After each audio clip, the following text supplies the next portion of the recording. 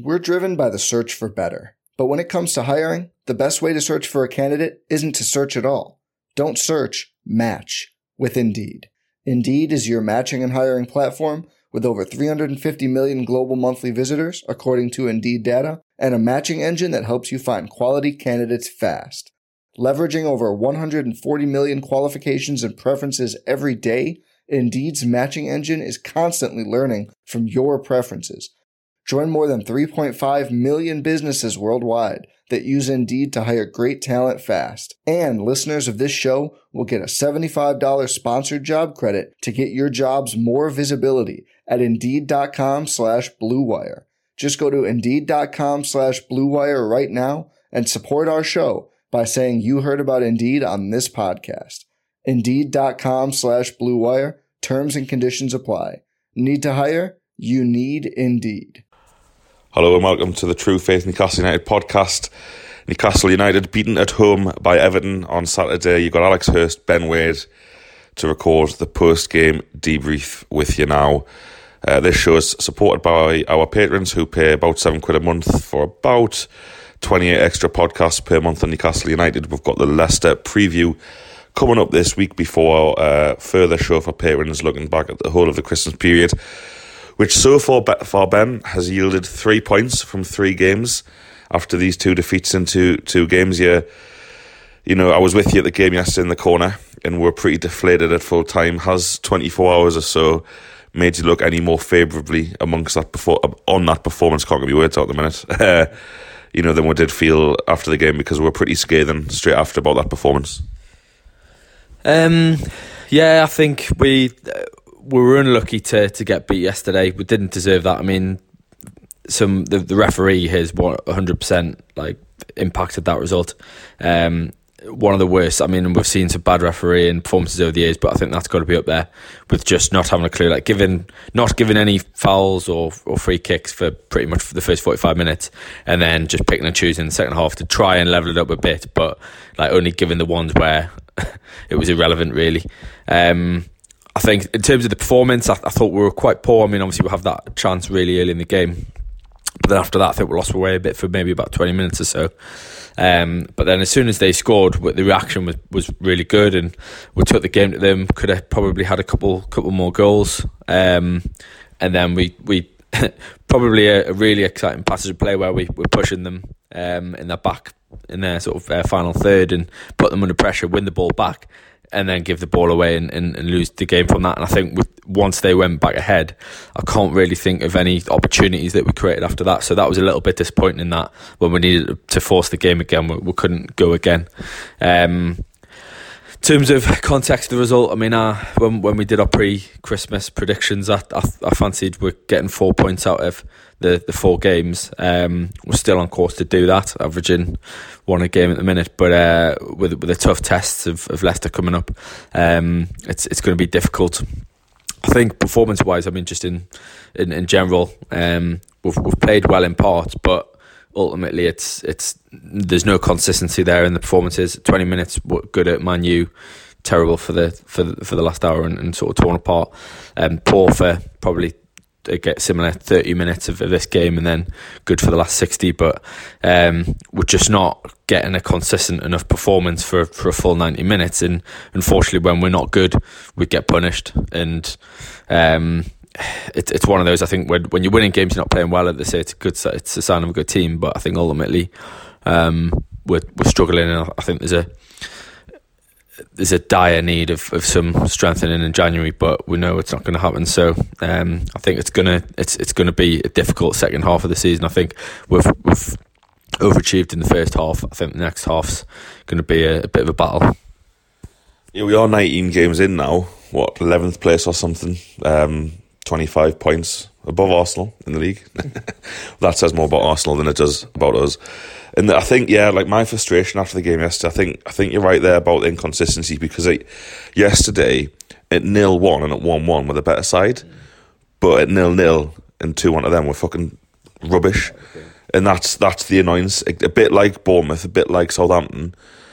We've got to go 1 down to start playing at home, which is mental. Even against Palace, we didn't deserve to win that game. It's almost like we can't we can't start a game properly at the minute, at home anyway.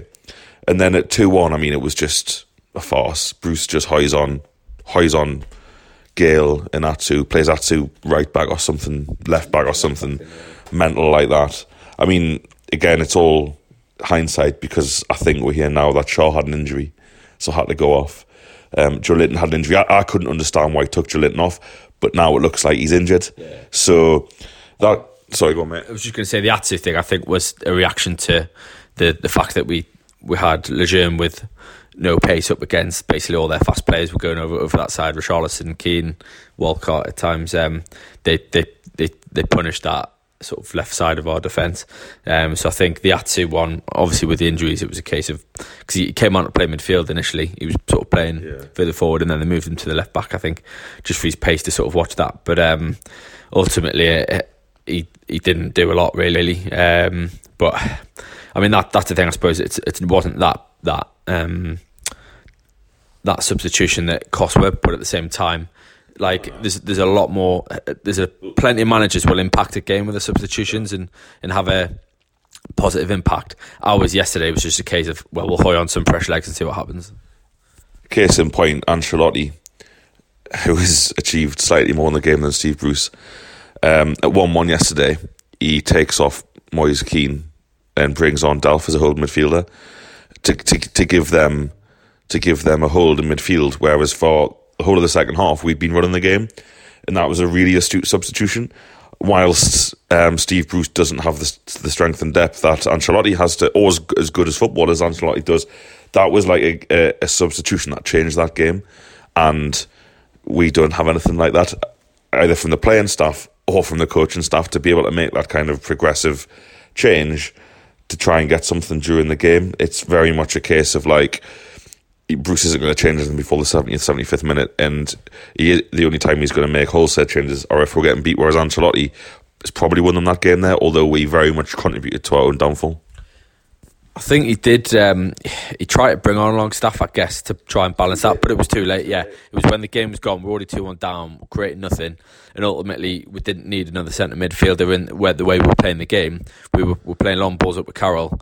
We needed more attacking players to get in and around Carroll. Longstaff coming on to sit with Hayden and Shelvey isn't going to get players up and around the box. That they're all players that are more comfortable sitting deeper. So again, in terms of ultimately we haven't got the players on the bench to do it, but I think, as you say, the Joe Linton one, when we looked at it, I think he was bringing him off anyway. He was always going to take him off rather than Carroll.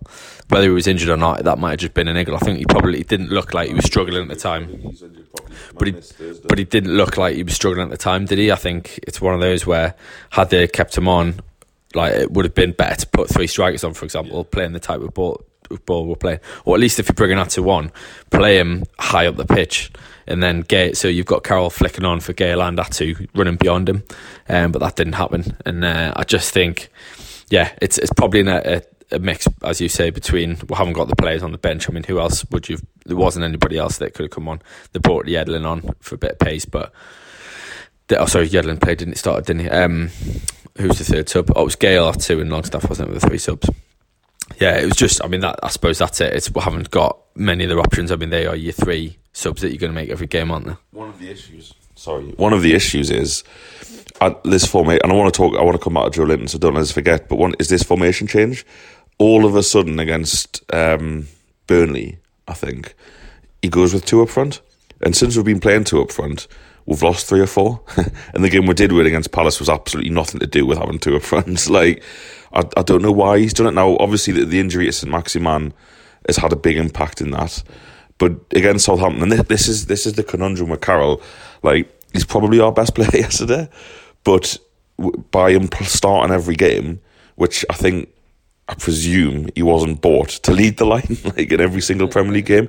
It's only he will get injured soon. He will, because that's what he does in his career. I hope I'm wrong in that. I hope he stays fit, but you lose him as an impact sub from the bench, and when he does make changes from the bench yesterday, there's not there. I don't know why he's gone with the 2 up front, and I almost feel sorry for Hayden, because Hayden didn't have a good game yesterday, but he's now playing in a midfield 3 where he's having to cover the right side of midfield and his own position, and because he's not, Isaac Hayden is Isaac Hayden, he will graft, he will win possession, he can even win possession high up the pitch for you, but he's not going to, play like David Silva. And I was getting frustrated at the match because he's winning the ball, or he's being played the ball, and being asked to, do something, and he's popping off to Fernandes and Lejeune, and you're like, no, you're the central midfielder, mate.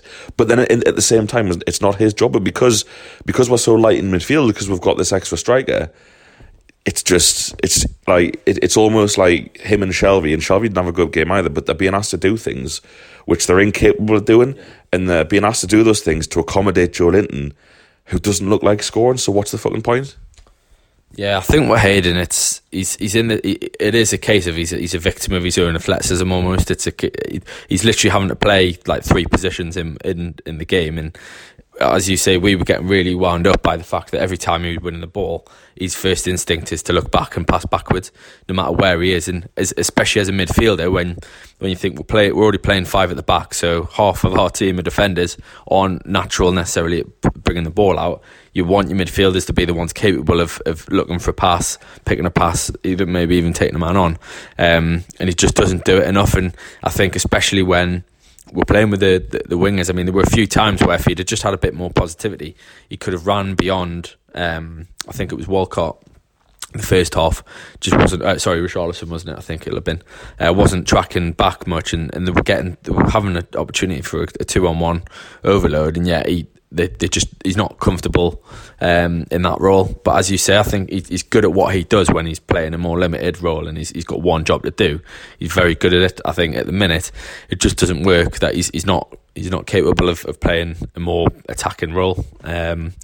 And again, that comes down to the fact that we just don't have the options. I mean, you say we're sort of accommodating Joe Linton. I thought he actually had one of his better games yesterday at times in terms of, I mean, it's funny, we've set the bar so low for him. That's the issue, isn't it? It's like for him, he's had a good game. You have to put it in so much context. He held up the ball well. He was beating men. He sort of didn't play too badly, but ultimately didn't have any chances. I can't remember.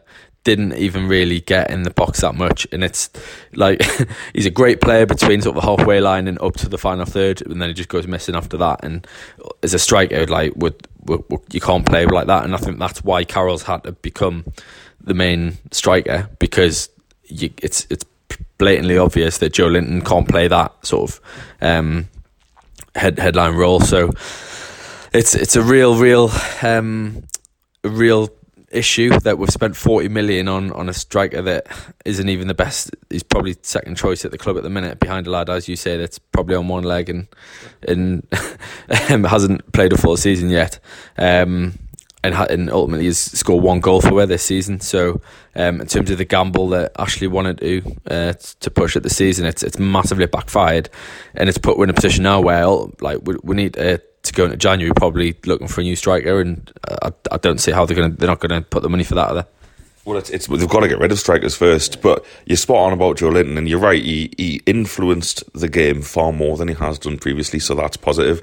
The negative is you've got people on social media, and people I spoke after the game saying Joe Linton and Carroll had really good games. Like, no, they didn't. Not really. Like, Carroll should have been given a penalty at the end, but I remember when strikers had a good game when they scored, or at least like tested the goalkeeper. I think Joe Linton had 2 shots on target, which for him, I mean, they weren't difficult saves, but it's a minor miracle. It's demoralising, isn't it, that people are like, they had a good game, and let's not beat about the bush, right? We're 11th in the league, 25 points, same as Everton now. Just 2 behind Palace, and things can change quickly because we've got another game in 5 days. But we are a team that hoys the ball up to Andy Carroll and hope something happens. That's pretty much it, isn't it? And although we've got injuries, you think Lascelles, St Maximin, and possibly Richie come into that team. That I don't think that'll change. And I look back at like the few times we've played okay this season. Bournemouth, we played well. We played well against West Ham away.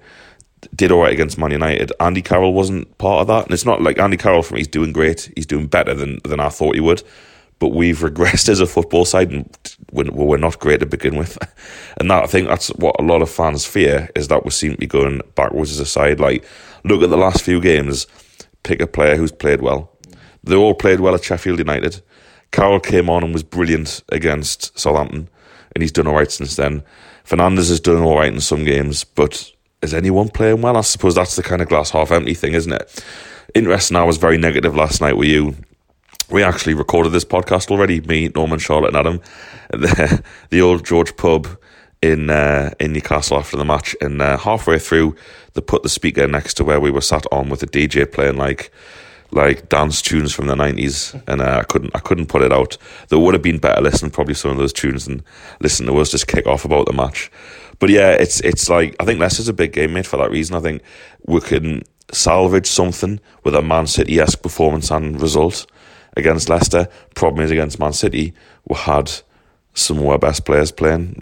We look like a shadow of a side without Saint-Maximin, and he's a very good player, and that's all right to miss those players. But Bruce seems to have thought, even though against Southampton we played, we didn't play two up front until the end, until Carroll comes on. This slight tweak in formation, just like at the start of the season, Bruce puts an extra central midfielder in, and it all goes to shit. It's like, no, we are better. Shelvey and Hayden, or Shelvey and whoever, or Hayden whoever, like playing as a two. The wing backs like playing as wing backs that play high, and then we'll have Almiron on one side, Atsu on the other, and Joe Linton or Carroll up front. Why change it? But in terms of context, mate, do you think it's just because, and it was always going to happen, we're always going to play, if we keep winning tight games, we're always going to end up on the wrong side of games like Burnley and Everton? Do you think that the manager is correct after the game, looking at the referee in both of those games, for saying if we'd had proper refereeing decisions, the outcome might have been very different, or was that a little bit wishful thinking from him? No, 100% agree. I think that you can't, you'd never want to be in the position where you're making that excuse, but you can't ignore the fact that the referee, especially yesterday, there were so many decisions that were just like mental, contributed to their first goal, denied a penalty for us, potentially two. I'm sure there was another. There was other. Well, yeah, the two on the Carroll were the ones I was talking about. I forgot the Almiron one at the beginning of the game as well. We keep all over him. It's just crap refereeing, and the fact that VAR has looked at that decision, and when the referee's just given a free kick for a two-handed push in the middle, the ball then gets lumped from that free kick into the box, and again the defender just two hands into the back of Carroll, not even looking at the ball. Like, it's exactly the same decision. How you can not say a mistake's not been made there? Like, in terms of the consistency, what the hell's the referee playing at? Like, surely VAR there should be there to sort of add a bit of consistency. Even give them the corner the right way. Same at Burnley. How long does it take for someone to look at that and think, actually, that's, a corner to a goal kick is a pretty big game changing thing? That's the problem, isn't it? Is VAR, the way they've brought it in, they've only put it in for specific scenarios. But ultimately, like, when you've got glaringly obvious mistakes happening like that, it just makes a mockery of the whole thing. That, well, you've brought in this technology and you're not even using it to correct the big mistakes, and you can't say that wasn't a big scenario in the game, because they score from that corner, which had a massive impact on the game. So yes, I've got sympathy for Bruce. I think he's been absolutely done by the referees the last few games. I think it can't dwell over the fact. It's a difficult one, isn't it? Because realistically, without the bad referee mistakes, we'll get probably point out of those two games. I think that the end is two draws. Neither team really deserved to win either game. We weren't, against Everton, we were probably the side in the ascendancy, but we've just said possibly for half of the game, we've not really done enough to win it. So you can't expect to win everything like that. But ultimately, I think we're very hard done by to lose. So yeah, I suppose the issue is as you say, there's no progression in terms of the team. This team isn't building towards anything. There's no real momentum. We have sloppy games that we're winning, and then we play all right, and as I say, in some games and get nothing out of it. There's no consistency to any performances, so you have no idea how the team's playing in terms of going into another game. You can't predict that, we're in good form here, so we should pick up points over these next few games. It's literally just a crapshoot every week that, who knows, depends if we turn up and we're defensively solid. That's the one thing I think he hasn't tinkered with, is the defensive solidity, which is a positive because that keeps we in games and it makes it tough to play against. But as you say, He's tried it at the beginning of the year. He's sort of abandoned it. I think it's this. He's come in saying he wants to play more attacking football and more expansive than Rafa did. And I think because he's come out saying that, I think he feels like he's got to try and experiment things to try and sort of jumpstart it. He tried it at the beginning of the year and it didn't work. He bailed on it and went back to the sort of tried and tested that we know and get results. He's now trying tinkering with this two up front to see if that has any joy. He probably felt like in these games it was an opportunity for two big lads, get the ball up front, we'll battle and see if we can get any joy from teams. I mean, especially when they're going at this Everton game, you had Keane and they didn't play Yerry Mina, which I thought was a bit of a gamble from them. Holgate and Keane I thought was an opportunity to get at them, but we haven't tested them enough for the full game. And as you say, I think when Maximan comes in, he walks straight back in that team, and we'll go back to that two wide players, Almiron on one, him on the other, and then whoever up top. I mean, it's probably going to be Carroll. But as we've said it before, Carroll looks to be better off as an impact off the bench. But I don't know how you justify keep playing Joe Linton when he's just not creating anything in terms of an offensive output. So it's a real struggle. And as you say, I think it's one of those things where Bruce he's trying to justify a way of sort of playing more expansive football, but we're just not set up that way. And to be honest, I'd much rather be difficult to beat, grinding out results, staying in games than him trying to please the masses by playing a bit of football now and again and losing some and winning the odd game. It's not working. Like, haven't got a good enough team individually. Like, those individual players as a group and the character they've got keeps them in games, but they don't have the ability to be outplaying other teams. So I think we just need to sort of stick to our strengths and do what we do well, and two up top, isn't it? Yeah, and you said that you don't think we'll buy anyone. I mean, we need a creative midfielder and we need a fast winger. And yes, you want to replace one of the strikers, but I just can't see it. You know, they really want to get. I mean, he doesn't fancy Muto, so Muto may as well go. But if reports that we believe, he's one of the best paid players at the club, so that's going to be a nigh on impossibility. Potentially a loan somewhere, but then you can only replace him with a loan. So, it's a difficult one, and the problem is it's all right. Yeah, it's fine. We can say we've lost a tight game, we've won some tight games, if that's how it's going to be this season, particularly with everyone kind of from Sheffield United in the 7th down to like 18th basically, or 19th now with Watford back in the picture. It's all well and good saying that, you know, the games will be tight, you'll win some, you'll lose some, but then we've got Leicester second. We've got Wolves. We've got everyone to play, the whole 19. But we've got Leicester, Wolves, and Chelsea next in the league. That smells suspiciously to me, like 0 points. But you never know. You never know. I'm going to Wolves. Chelsea aren't playing well at the minute. They've just somehow burgled 3 points off. But that's Arsenal. Yeah. That we won't be that generous to them. So I mean, they're a bit mental. I mean, Wolves were probably the worst team for the first half. They came to St James this year. Probably the worst team we've seen. But they were playing in like Russia or something 13 hours early or whatever. But they're still in it. So yeah, that's and I think that's the thing with the Man United game as well. That gamble of resting those players, which I thought was reasonable and I thought made sense. It makes less sense when you lose to teams like Everton. Everton have got a good manager and they've got some good players, but they're not a good team. And they've done well, I think, to win that one. I think that's just about it, mate. There's lots of games this time of year, so we've got lots of podcasts out. You'll have me and Si recording the podcast straight after the Leicester game, pretty much for that one, and then we're down at Rochdale as well. In what's looking like a more difficult game as our games go by, and the injury list lengthens, because if he goes there and plays a weakened team and will somehow manage to get knocked out, it'll not be pretty. The backlash. You can give away as many free tickets as you want, but the FA Cup is massive this year, considering there's no real threat of relegation. That could change, particularly with teams like Watford finding form all of a sudden and stuff like that, and West Ham just sacked Pellegrini for being down there. Bournemouth look like they're down there, but all those teams could pick up 2-3 results and then they're level with us. So it's a tough one, and it's rubbish. We've had a rubbish Christmas, really, losing 2 games. And Leicester, we'll go into it in more detail on the Leicester preview for patrons, but it's not an impossible task. It's not unreasonable thing to suggest we could get something out of that game. Over to you, Steve. As we've said all season, over to you to get back on track. But a second home defeat in a couple of days would be really damaging, I think, and the confidence would go as well. You know, there's reports that Fabian Schär might be struggling for this one, and we don't have anyone else fit to play in the back three. So, on that cheery, positive note, thanks for listening to the True Faith podcast. I know it's a bit of a shorter podcast today, but like I said, games coming thick and fast. Speak to you after Leicester. Cheers.